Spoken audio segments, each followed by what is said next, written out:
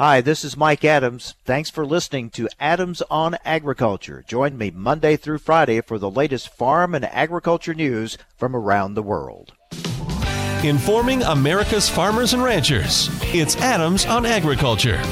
Produced by the American Ag Radio Network. Here's your host, Mike Adams. Hello, everyone. Welcome to Adams on Agriculture. Thank you so much for joining us, letting us be part of your day. We really appreciate it. We have lots of good information for you today. We have two economists. We have Steve Meyer, economist for Partners for Production Agriculture. We'll be looking at the hog market, packing plant situation. And we have Seth Meyer, the new USDA chief economist. We'll get his thoughts on last week's Outlook Forum, his thoughts on the ag economy moving forward. So Steve Meyer and Seth Meyer will be joining us today. And Justin Gilpin, CEO for Kansas Wheat. Last time we talked with Justin was during that hard cold snap we had, the real winter storm that hit much of the country, and we were concerned about so many things, of course, including the condition of the wheat crop. And as farmers have a chance to get out and kind of look at that a little more now with the warm up and the improved weather, what are they finding? We'll talk with Justin Gilpin about that, get a crop update a little bit later on in the program. But let's start things off with Paul Bleiberg, Senior Vice President, Government Relations for the National Milk Producers Federation. Paul, thanks for joining us. Good to be with you, Mike. Hey, lots going on. Secretary Vilsack confirmed and has taken over again at USDA, and so many proposals out there, so many ideas, many of them on climate. Certainly Secretary Vilsack has highlighted that as priorities at USDA. From a dairy perspective, Paul, what is your industry looking at doing, working with the new administration, the new Congress, and showing how dairy is dealing with climate issues as well? Yeah, so I think the climate issue is going to be a major focus for us this year, Mike. And about a year ago, we launched the Net Zero Initiative with a number of other industry partners with a goal of getting dairy's collective carbon footprint to net zero by 2050 and also resolving some of the water quality challenges we're facing. So I think we're very heartened by the opportunity not just to work with the administration, but also to work with the new House and the new Senate. There's a lot of interest on both sides of the aisle on Capitol Hill, Republicans and Democrats, in wanting to move legislation on the climate issue. And I think we're hopeful that can occur in a bipartisan way, because when it works that way, the policy tends to be more durable for the long term. And we're excited as well that obviously Secretary Vilsack, who's long been a great champion in this space, is eager to get to work. So, we've got a number of different ideas around investment tax credits to make certain technologies more affordable that can help deal with water quality challenges, as well as, of course, digesters, possibly speeding up approval processes for different feed additives that can reduce enteric emissions from cows. And, of course, we're also part of the Food and Ag Climate Alliance now. We joined the steering committee a number of weeks ago, and that's a broad coalition of agriculture and conservation organizations working together on not just these issues I mentioned, but several others, certainly the discussions around a carbon bank, which came up somewhat yesterday at the House Ag Committee's hearing. So I think we've got a full plate. Are there any proposals out there that raise concerns or that you think could be troublesome for agriculture? So, I think our focus is going to remain on, voluntary producer-led efforts, whether that's in the, Farm Bill conservation space. Certainly the different members of the ag committees have a lot of interest in what can be done and what's already being done out of the Title II Farm Bill programs, as well as new and innovative approaches we can do on some other fronts. I've not seen anything proposed yet by any of the, the key principles on the ag committees or at USDA that gives concern. Obviously, there can be standalone bills introduced by different members of Congress at any point. But, right now, from what I'm seeing from the key players, I think it's been really positive. Now, there's been an immigration proposal advanced or introduced. Certainly, that's a key issue for agriculture in general, for the dairy industry specifically. What do you see there that stands out to you? So our immigration goals, really ag labor, continue to be twofold. One is making sure that dairy has access to a workable guest worker program, which is whether that be H-2A or anything else, which of course doesn't currently work for year-round operations. And two, providing an adjustment of legal status to give a permanent legal status to our current farm workers, who are obviously very, very important, not just to their farms, but also to their communities and their families too, of course. So the Biden plan, which has been introduced in Congress, has some provisions on that second item, on adjustment of status for current workers. It doesn't have anything on addressing the guest worker future flow needs that we have. So what we're really focusing on right now, frankly, is moving through the House and then hopefully into the Senate, once again, the Farm Workforce Modernization Act, which passed the House back in 2019 on a bipartisan vote. Wasn't a perfect bill, but it was a good starting point, and it addressed in broad strokes the two goals that we have that I just outlined. We've had positive conversations about moving that bill through the House very quickly with members of both parties. The authors of that measure are Congressman Zoe Lofgren from California on the Democratic side and Dan Newhouse from Washington on the Republican side. So I think we're hopeful there that we can get that over to the Senate. And then as discussions occur in the Senate on some kind of a targeted immigration legislative package, that we can have that measure primed to be kind of the starting point for ag labor negotiations in the Senate. We've had great conversations with senators in both parties on this as well. So I think we're hopeful that the House can act fairly soon, and then that can tee up a good process in the Senate. You know, there could also be votes on the Biden plan that's put out, but I think we see that as a little bit more of a broader marker than a likely vehicle for getting anything into law. It's been so elusive. It's bogged down in the past. The efforts have fallen apart. Do you think there's a better chance this time or not? It's hard to say. We always want to be optimistic. I think the linchpin that may make something possible is the DREAM Act issue, the DACA issue, which you'll recall was a program created under the Obama administration, the Deferred Action for Childhood Arrivals. And these are people that came to the U.S. as kids with their parents, of course. So they came here through no fault or decision-making of their own. I don't even want to use the word fault, but so it wasn't their decision. And this is the only country they've lived in their entire lives. There's broad interest in both political parties in resolving this issue.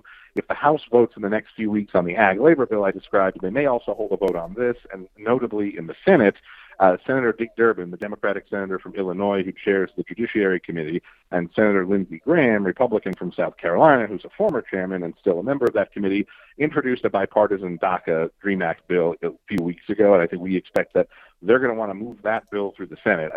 Quite honestly, our hope is that if the House moves their version of that bill and moves the ag labor bill I talked about, we can tee up the ag labor bill to be packaged onto the DACA bill and improved a bit and move forward that way. That's kind of, I think, what we see as the way to get this done. Now, that may not be possible. As you said, the politics have really eluded us as a solution on this on both sides for so long. Maybe now we have an opportunity. We'll find out. And real quick on CFAP, what do you hope to see for agriculture there? So I think, in that space, when it relates to the dairy COVID needs right now, we're really focused on implementing a number of provisions from the December package. Obviously, there's a dairy donation program that's very, very helpful, and we're excited about that. We've been working with USDA on that, and that was a real priority, not only of Senator Debbie Stabenow, chair of the Senate Ag Committee, but of former House Ag Chairman Colin Peterson. We were glad that got through, and that's going to go a long way helping connect dairy organizations and food banks together to move product into food insecure households.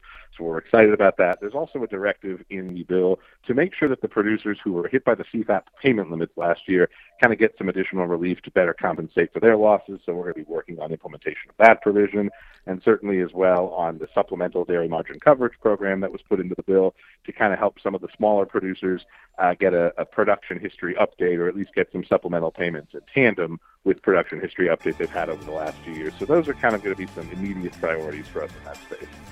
Wow, a lot going on. Paul, thanks for the update. Thanks for having me. That's Paul Bleiberg, Senior Vice President, Government Relations for the National Milk Producers Federation.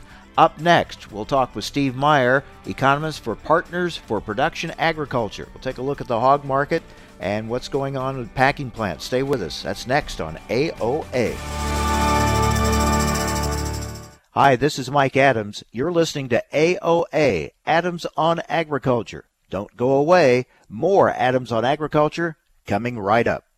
Recently on Adams on Agriculture, we're talking with Justin Gilpin, CEO of Kansas Wheat. Last time we talked, you brought up some of those decisions that farmers will have to make when it comes to what to plant. So now this winter weather and the impact on the wheat crop, that could influence those decisions, as you said, even more. Well, it certainly will. We had, just before this cold weather event, we were reaching points in southwest Kansas and feedlot country where corn and wheat were actually near even money for cash prices. So you had feedlots that were making decisions that were going with beginning to put wheat into their feed rations because corn basis was so strong in some of these countries. We were seeing wheat moving into the Texas Panhandle into feedlots. And when you have prices like this where farmers can lock in not just for this crop year but for next crop year on some of these row crop prices. And if they're able to lock in some of their other input prices, it's certainly attractive for producers, and it's really could affect what happens with our overall wheat acres and potential carryout projections. For the information important to rural America, join us on Adams on Agriculture. Adams on Agriculture. Conversations with policymakers, the movers and shakers in the ag industry. The pros and cons of issues important to you, cutting through the spin to get to the heart of the topic and giving you the information you need to know. Every weekday, Mike Adams brings you a guest important to the ag industry. It's quite simply information farmers and ranchers need to know. Adams on Agriculture. Adams on Agriculture. Farmers and operators don't always have to get a new piece of machinery to get state-of-the-art performance. At Intelligent Ag, our company was founded by farmers and innovators to build smart farming technology to help you get the most out of your ag equipment, meaning improved performance and high return on investment. The next time you think you need an upgrade on your equipment, consider Intelligent Ag upgrades. We offer flow monitoring and section control solutions on air seeders and fertilizer floaters. Visit intelligentag.com to learn more.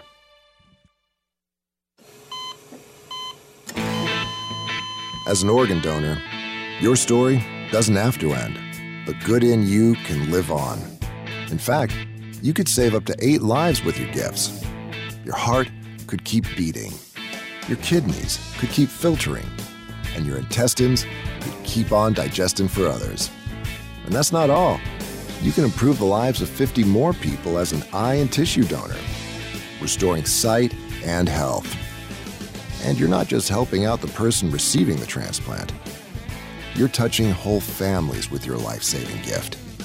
Register in minutes. Just go to organdonor.gov. You'll be happy you did. And just maybe, someone else will be happy too. Sign up today. Go to organdonor.gov. It saves lives. U.S. Department of Health and Human Services, Health Resources and Services Administration.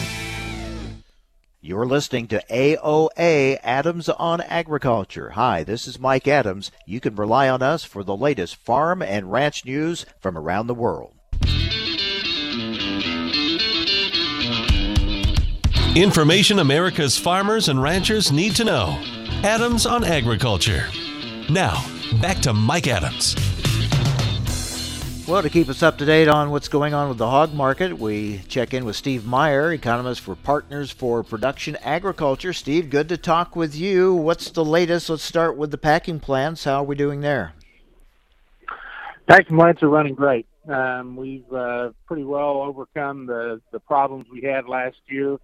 Still have a few plants that are running low below their rated capacity, mainly on the East Coast, but even the big Tar Heel plant's back up to around 32,000 a day. So I don't think packing capacity is an issue right now.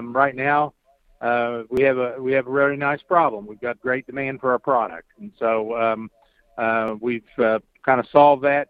Obviously, plants and companies are trying to get their workers vaccinated to the best they can to protect themselves. But as hopefully we get on the backside of this pandemic, I think we're through the worst of that. We were dealing through much of last year with, more distancing, and that was slowing things down. Is that all smoothed out pretty well then? Well, I think all the plants have figured out ways to handle it. Now, the risk factor that the plants face right now is governmental regulation. We hear some talk out of the Biden administration about, very heightened concern for worker safety, and I'm not going to argue against being concerned about worker safety. Obviously, we want to do that. I think the problem is going to be probably in how they see it ought to be done versus some practicality out in the real world. And so I think that's the biggest risk we run on the packing side is government regulations coming in from a worker safety standpoint that might slow these plants down. There's two factors. One of them is obviously coronavirus risk. And then the other one is the new line speed regulations that were allowed under the Trump administration. There's been a lot of press about those being detrimental to worker safety, and so that one is not a huge loss of capacity should we have to slow the line speed back down. But all of those could add up if we get in a position where we got lots of hogs in the fall. We're talking with Steve Meyer, economist for Partners for Production Agriculture. You mentioned strong demand for pork. What are we seeing as far as some restaurants starting to open? Are we starting to see more move through those channels again? Well, I think it's early as far as movement there. I mean, obviously we do have restaurants and food service operations across the country that are at least gearing up to open as the weather gets better. Even where they have limited capacities indoors, we're going to have some better weather conditions where they can put tents outside and tables outside. And so we think that the food service sector will respond some this spring. We got to see kind of how that balances with the retail. Last year, as we closed down food service, obviously there was a huge shock in March and April. But as the year wore on, retail demand more than made up for the food service demand, and we had total consumer level demand for pork up 3% for the year. As you go this year, or as you open food service back up, will that go the other way? If you think about it, if you're going to spend $1 on pork, you can get more pork buying it at the retail store than you can buying it in a food service because you pay for other things. And so I'm a little concerned about that. But right now, this demand is just excellent. It's pulled the cutout value, up above 90. We've got live hogs, trading in the upper 70s. Actually had a top side of the negotiated at better than 80 yesterday. And then the summer futures are well up in the 90s. I've been completely wrong on this. I've gotten the supply side pretty well right. I think we've got the number of pigs, I thought, but the demand situation has been way better than what I think anybody anticipated. That's a good situation to have demand even better than expected. So let's look now on the production side. We know producers are dealing with higher feed costs.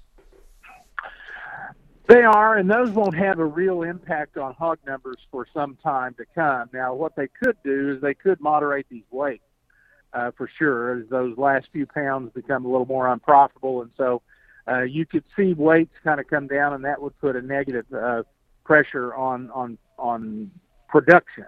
Even though you're slaughtering the same number of animals, you'd produce a little less pork that way. The thing about it is, corn and soybean meal are high, and our break-even model has the average producer at over $80 a hundredweight.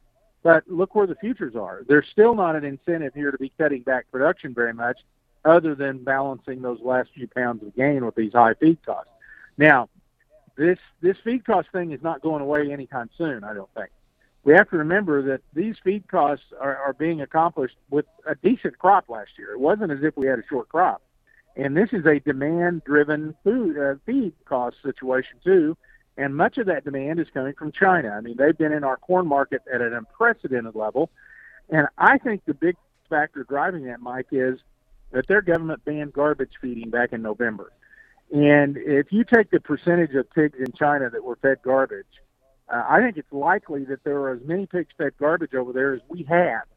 And that means you're switching all of those pigs over to what we would consider more normal diets. And so we don't think that this feed cost situation is a short-term thing. We think it's going to last. It's going to take more than one good crop to get us out of it. And, of course, now we're going to be looking at planting, USDA said, 182 million acres to corn and soybeans at their outlook forum week before last. That would be a record acreage. I'm not real sure where all those acres come from. And so I think this is a long-term, or at least a 2 or 3 year kind of situation on feed costs. We're going to be dealing with this for a while.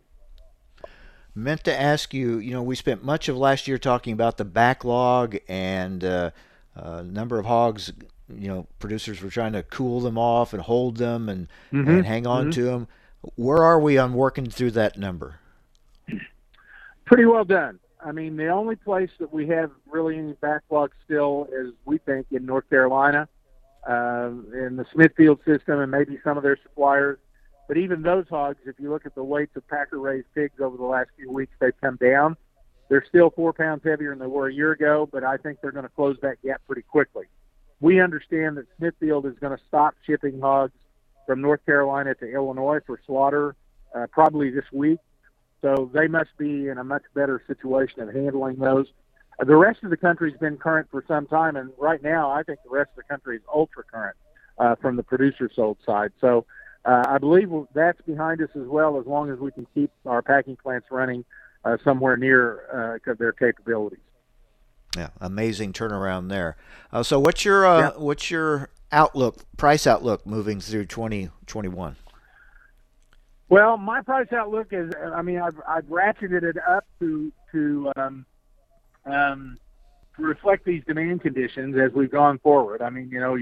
You'd be an idiot to just keep doggedly saying, here's my outlook, when conditions have obviously changed. And they have changed. And so we've got summer hogs up in the low to mid 90s. You've got, that's kind of where the futures are, but, there's talk of them going higher than that. I wouldn't rule that out right now. We've got fall hogs back down around in the high 70s. We think the futures are going to beat that. So we still think that the futures are offering good pricing opportunities. And it's one of those things, Mike, that I wouldn't go today and sell every hog for the second half of the year. But at these kind of prices, you're looking at pretty nice profits. And so if you have a quarter of your hogs sold at these prices and you end up selling the rest of them higher, that's not too bad a thing. So again, and the real, maybe the best strategy, and one that we're talking to our clients about, is use options to do this, so that you put a floor under these futures prices as you go through the rest of the year and leave the top side open to you. And there are some strategies that you can do that with that don't cost you a lot of money. And so that would seem to be us to make the most sense on the hog side. Just the opposite on the grain side. These grain prices are high, soybean meal prices are high, but they could go higher. And at this point, maybe your approach here is to accept a small disaster to prevent a big disaster, and you can do that again with option strategy. So I would encourage your producer listeners to talk to their marketing specialists and marketing advisors about some strategies that put a floor under hog prices at some of these levels that we see, which are very attractive, and leave the top side open, and put a lid on these grain prices and leave the bottom side open. Good information, Steve. Good to talk with you. What a past 12 months it has been. Quite a ride indeed. Thanks for keeping us up to date. It has, Mike. Thank you. It was my pleasure. Take care. Steve Meyer, economist for Partners for Production Agriculture. We have another economist coming up next. USDA's chief economist, Seth Meyer, will join us. We'll talk about the numbers they released at the USDA Outlook Forum last week and what he sees ahead for the ag economy here in 2021. Stay with us. You're listening to AOA.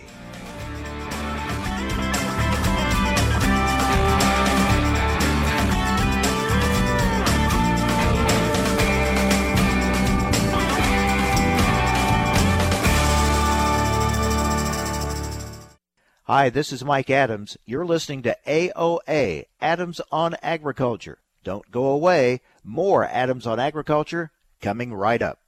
Through the years, you've really kept up with the times. You're on social media. Like, dislike, block. Maintained your health. 10,000 steps. I'm a beast. You even programmed your own smart home. In 10 minutes, remind me that I'm a genius. In 10 minutes, I'll remind you that you're a genius. If you can do all that, you can definitely save for retirement. Just go to aceyourretirement.org, a free online tool sponsored by AARP that can help you get on track with your retirement savings no matter your age. At aceyourretirement.org, you'll meet Avo, the friendly digital retirement coach, and in just 3 minutes, get personalized recommendations to help boost your retirement savings. They're easy to understand and work with your lifestyle. It's quick, easy, and free. Plus, it's brought to you by AARP, so you know they got your back. You are a genius. Take charge of your retirement. Go to aceyourretirement.org now. That's aceyourretirement.org. A message from AARP and the Ad Council. You're listening to Adams on Agriculture for the American Ag Network. I'm Kirsten Rahl. Grains are seeing moderate to heavy losses in follow-through selling from Thursday's session. The break feels technical in nature, even though bears are citing poor export sales data from Thursday. On the Board of Trade, March corn is trading a 1.5 cents lower at $5.53 and a fraction. The May contract down 4 at $5.45 3/4. March soybeans trading 3.5 cents lower at $14.02 and a fraction. The May contract down 5.5 cents at $14.02.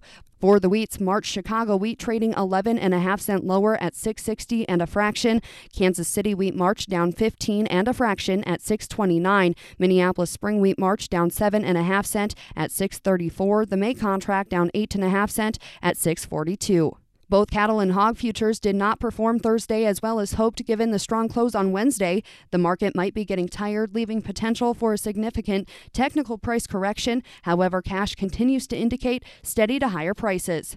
On the Board of Trade, April lean hogs trading 30 cents higher at $90.05. The May contract up 17 at $91.32. For feeders, the March contract down 92 at $139.50. The April contract $1.62 lower at $143.45. For live cattle, the April contract down 87 at $120.80. The June contract down 85 at $118.65. Cash cattle country is slow to start this morning with just a few bids on the table following a round of light trade mostly in the north yesterday and in the south on Wednesday. Dress trade in Nebraska and Iowa was mostly at $182 per hundredweight. Live business in Kansas and Texas has been marked mostly at $114, fully steady with last week's weighted averages. Asking prices for cattle left on show lists are around $115 to $116 in the south and $185 in the north. You're listening to Adams on Agriculture for the American Ag Network. I'm Kirsten Rahl. What do Mick Jagger, Barbara Walters, and Star Jones all have in common? They've all suffered from something called heart valve disease. Heart valve disease affects 11 million Americans, and if left untreated, can lead to death. Unfortunately, less than 1 in 4 Americans have much knowledge of this disease that kills more than 25,000 people every year. The good news is that if heart valve disease is treated, patients can recover and live long, happy, and productive lives. But in order to treat heart valve disease, you need to know if you have it. If you or your loved ones are over the age of 65, have been treated with radiation to the chest, have been diagnosed with a heart murmur, or have a history of heart disease, it's time to listen to your heart. Ask your doctor today about screening for heart valve disease. A message brought to you by Heart Valve Voice US. For more information about the symptoms and treatment for valve disease, go to heartvalvevoice-us.org. Hi, this is Mike Adams. Thanks for listening to Adams on Agriculture. Join me Monday through Friday for the latest farm and agriculture news from around the world. Information America's farmers and ranchers need to know. Adams on Agriculture. Now, back to Mike Adams. And very happy to have with us the Chief Economist for USDA, Steve Meyer. Seth, welcome to AOA. Thank you. Nice to be here. I was just thinking, when you come into a job like USDA Chief Economist and you go to the Outlook Forum and you're up there making those presentations, good to be able to do that with prices on the uptick and exports going good. So that's a good way to have an Outlook Forum. Sure. It takes a little pressure off of you, right? You can tell a positive story for agriculture.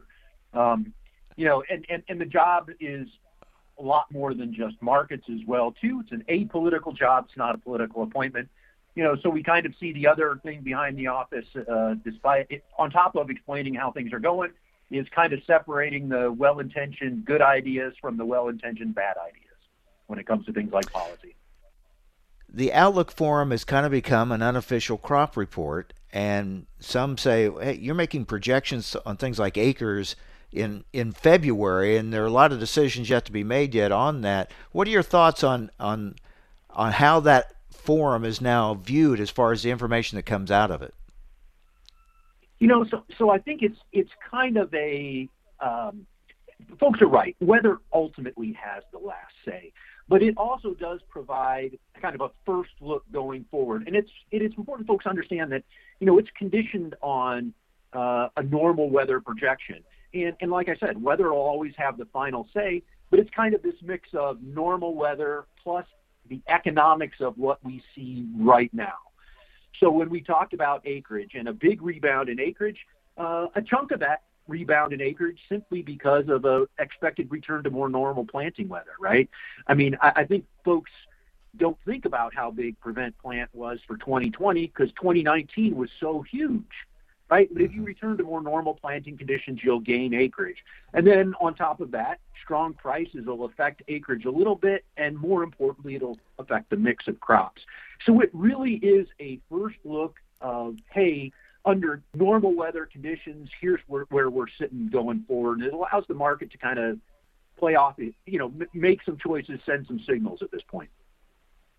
We're talking with USDA Chief Economist Seth Meyer. Seth, I made the comment that in the last few years, that same projection of an increase in acres, an increase in production, that would have been considered a very bearish report. But things have changed so much with the tighter stocks that now you can put out a report like that, a projection of higher acres and higher production, and it's not considered a bearish report. No, absolutely. And I think if, we were talking about this yesterday in the office, and, it's a completely different sentiment pre-August of last year and post-August of last year, right? We started out the season with expectations of big carry-out stocks. And so then we get to August, and our thoughts on the size of maybe the corn and soybean crop begins to shrink a little bit. And at the same time, the Chinese come in quite strong and continue to buy as prices are rising. So not only are they helping to drive prices up, they're continuing to buy. So when you look at how we look out into the 21-22 crop year, or the crop that folks will be planting there here coming soon, domestic demand and foreign demand has been robust for both crops and livestock, and we're going to need both of those, though, to kind of get those prices we're expecting for 21-22. We spent much of last year speculating on whether or not China would buy big. Then they started buying even bigger than maybe we thought. Now the speculation this year is, will they keep it up? What are you thinking on China demand? So while we haven't put out a specific China, so for instance, the rebound in bean demand, this is going to be driven largely by the rebound in their swine herd. So, they bring in most of what they crush. They bring it in. So that's the driver there. For corn, while I don't have a specific China corn import number to provide you, we'll do that first in May. The balance sheet for the U.S., which shows that continued strength in corn exports, would call for a Chinese corn demand number on the same magnitude that we're looking at right now, right? So that demand would continue its strength. For things like pork, while we expect maybe Chinese demand to slacken a little bit, given their strong rebound in their own sow herd, maybe we get back some of the Mexican market as their economy rebounds. But I will say we need that both good, solid demand and robust exports to achieve those prices that we forecast. So, what are your thoughts on the ag economy right now? I mean, we have the market rally, and certainly working off higher prices than we have for some time, but we've had a period of down prices. So when you look at where the ag economy is here at the end of February in 2021 and where you see it going now this year. Yeah, so the first forecast, and the headline is maybe a bit deceptive, right? So the first forecast for 2021 for farm income is actually lower farm income.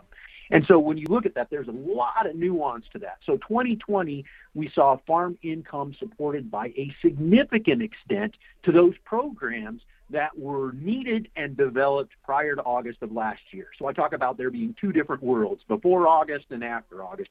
A lot of that money was determined at a time when folks can remember back and think about a very negative sentiment, and government support, things like the coronavirus food assistance program and residual MFP, that supported farm income to a great deal, and we actually see, as that money withdraws, farm income falling a little bit. But the good news is farm income remains well above average for the last 2 decades, and you're replacing a fair amount of those government dollars from adverse events with dollars from the marketplace, right? So while we can talk about, a dollar from the government and a dollar from the market spends the same, I think your average producer would say, I'd rather have it come from the market. And so I think from a sentiment standpoint, we've seen much of that pullback in government support being replaced by dollars from the market. What do you see for the biofuels industry? We know that's been hard hit, especially ethanol, been hard hit by the decrease in driving and fuel consumption. Of course, now there's a challenge perhaps on switching to more electric vehicles, things like that. But as we look at where we're at, which has such a big impact on the corn market, what do you see ahead for ethanol and the biofuels market? So for me, the most very short run. So let's talk about this crop that folks are going to put in the ground soon. Let's just talk about demand for that. To me, when you think about the demand for that crop in the corn grind, the most important factor in the short run is going to be whether people return to driving or not. That's not to say policy isn't important, but policy is one of those things which provides an underlying support. And I think we've been having a lot of uncertainty with respect to policy in the past several years. So it is, if we get some more policy certainty, that may lead us to a more solid path for ethanol. But in the short run, what's going to matter most is whether folks return to driving or not. And we saw China make a purchase of ethanol. Remains to be seen if they're going to be in that ethanol market moving forward as far as purchases from the U.S. No, absolutely. And I think that's another wild card here too is, whether or not China makes that purchase, follows through with that purchase, purchases more. Unfortunately, we don't have those same reporting requirements in the ethanol market, right? So we won't really know for sure until it ships. It's not like the grain market where you make a sale and you have to report that. It's not the same, so we don't have the same verification that we might otherwise. But certainly that is another opportunity to shift around that corn grind. I want to wrap up kind of where we started on acres. It's an interesting situation, and you made your projection of 92 on corn, 90 on soybeans. What's interesting is when you have strong prices kind of across the board, it's kind of a real challenge for the markets to buy acres because so many of these commodities have strong prices that would attract keeping their acres, whether it's in wheat or sorghum or cotton or whatever it may be. It makes it very interesting. No, absolutely, right? So if the Chinese demand corn and soybeans, it doesn't just mean corn and soybeans prices are going to be the ones that are going to rise. It's going to pull everything higher. And that's also why I think, we go all the way back to that initial discussion of why do we do this? This is a projection. The market can start thinking about this and assessing things and moving prices around as well, too. But, that total of 182 million acres of corn plus beans would be a record. So we're already assuming a combined total for those two crops higher than we've observed in the past because of the strength of those prices, but the prices don't remain there. They spill over into everything. Well, Seth, so far so good, but of course you haven't put out a report yet that people question, and when the market goes down after it, and then that's when the fun begins for you, right? That's when people start pointing fingers. Right now it's you're off to a pretty good start, kind of a honeymoon here. Well, hey, I used to run the World Board, so I was actually closer to the release of those reports when I was at USDA the first time a while back. Mm-hmm.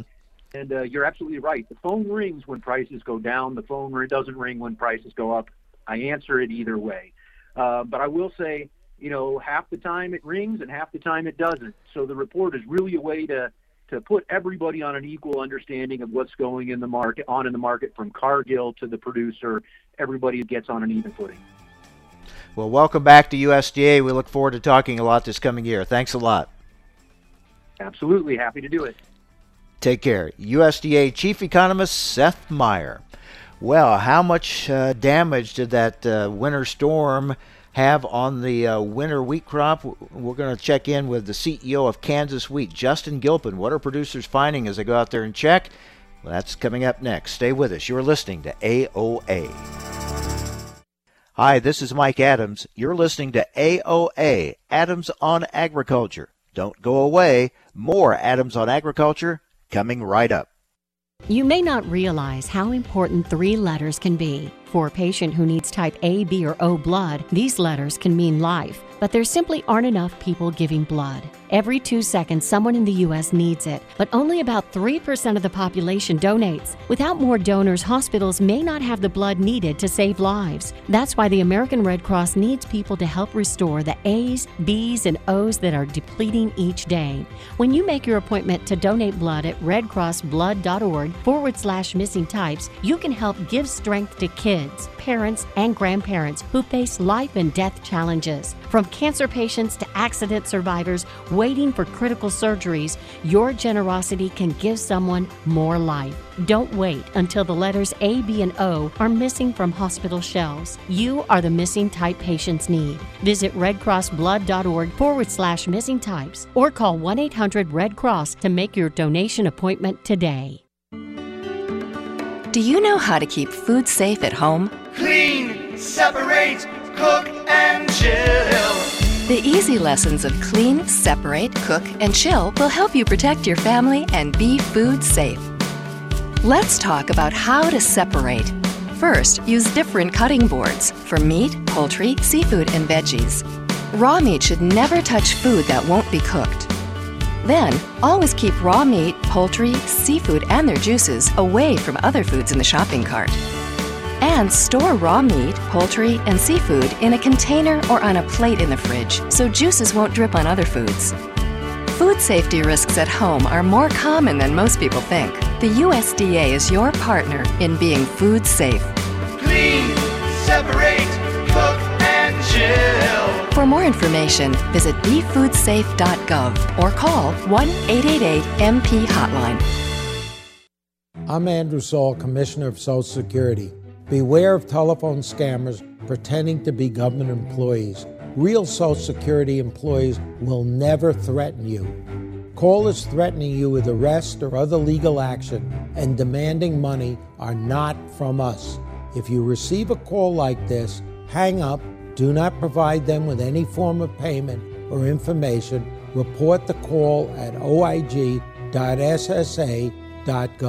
Recently on Adams on Agriculture, happy to have with us the new president of the National Association of Conservation Districts, Michael Crowder. It'll be interesting to see where we go with conservation with this new push with climate policies and things like that. What are your goals? What are your priorities for this coming year? One of my big goals is climate change. As far as where the new administration is going with climate change, how is it going to affect farmers, ranchers, foresters? We want to make sure that we represent those producers in the right way, with make sure the upcoming farm bill will have those issues that's best in mind for producers. So that's where I see climate change coming. There's also a part of that is food security and insecurity. We all know that 2020 was a hard year, and some of our products didn't get to market. And if we have food security, that's national security. So that's important to all producers, is that we have free-flowing markets. For the information important to rural America, join us on Adams on Agriculture.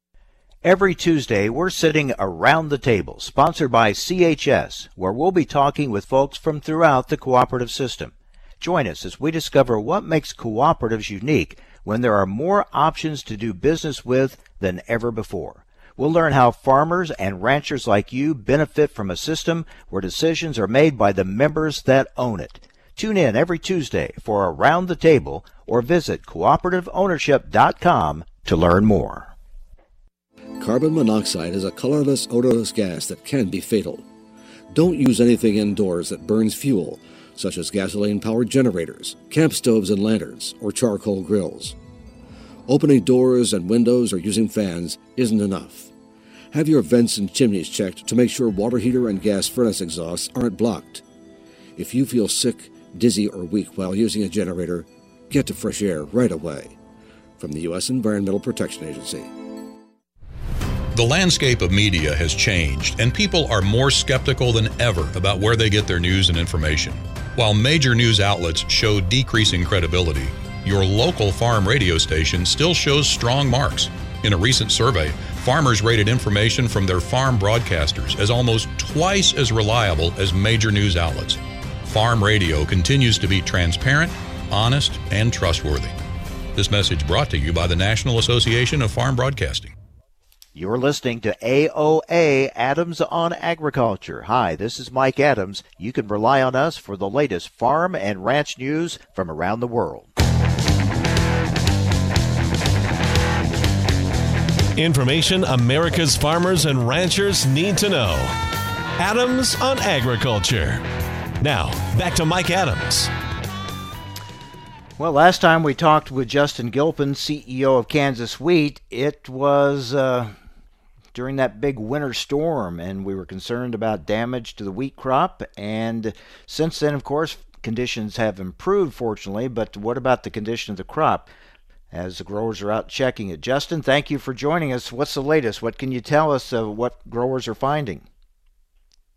Well, it's warmer down here now, Mike, so I'm happy to report that at least. You know, last time we talked, we were certainly highlighting the extreme sub-zero temperatures that caught all the farmers a little bit by surprise. We knew we were going to have a cold snap, but we saw record temperatures that we hadn't seen since probably about the 80s, as best we can tell, that we had at this point in time with the crop. And so we're still in wait and see mode. But those cold temperatures have everybody a little bit on edge, and a lot of uncertainty about what this crop's going to ultimately look like and how it's going to come through once we start to break dormancy. As you've been out and about and you've talked with some growers, what are some of the things that they're saying that are most concerning to them as far as recovery?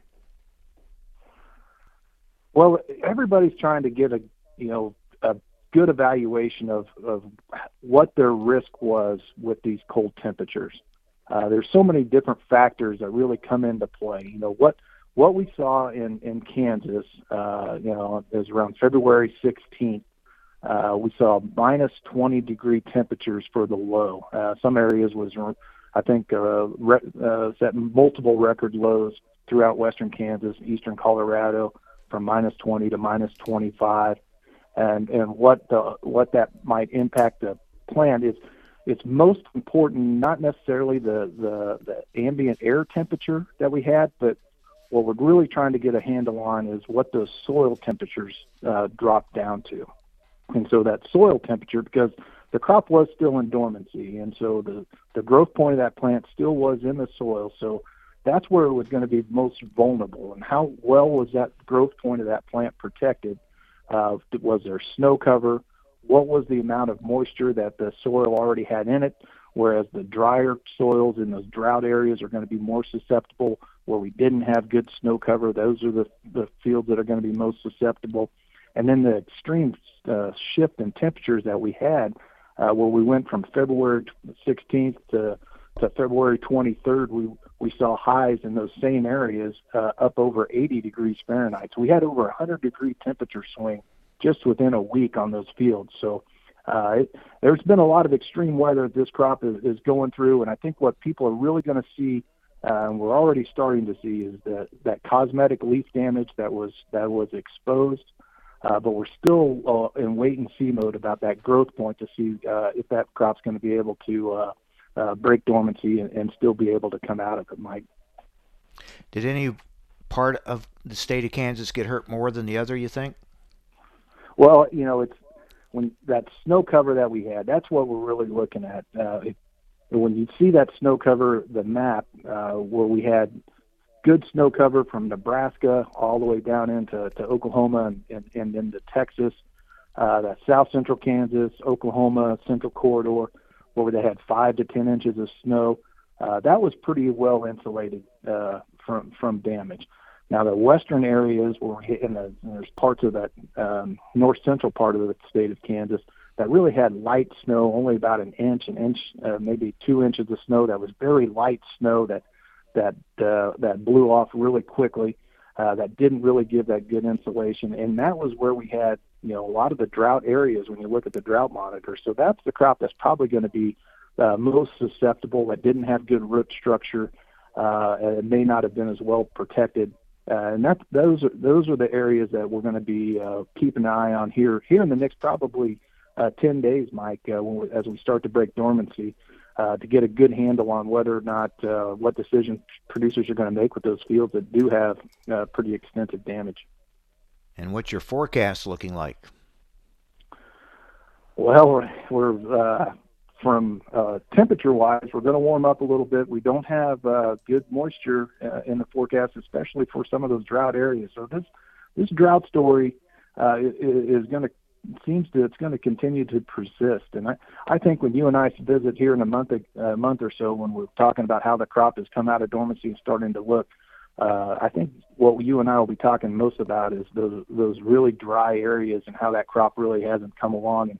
And drought may end up being a bigger story than this winter kill, but we're still in wait and see, Mike. Wait and see mode, Mike, and we'll certainly going to need some good moisture in that western Kansas, eastern Colorado, kind of north central Kansas, the panhandle of Oklahoma, panhandle of Texas.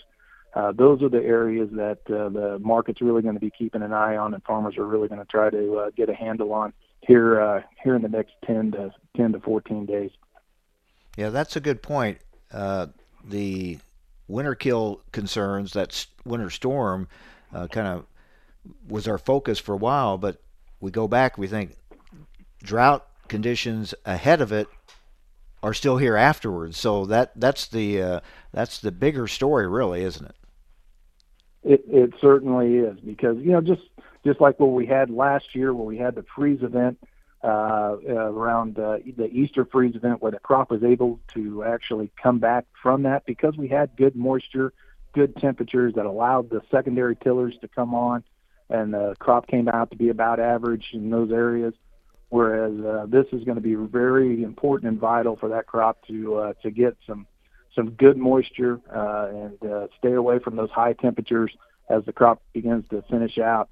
It's for it to try to reach that even up to average levels. But certainly a lot of concern, a lot of decisions that producers are going to be making.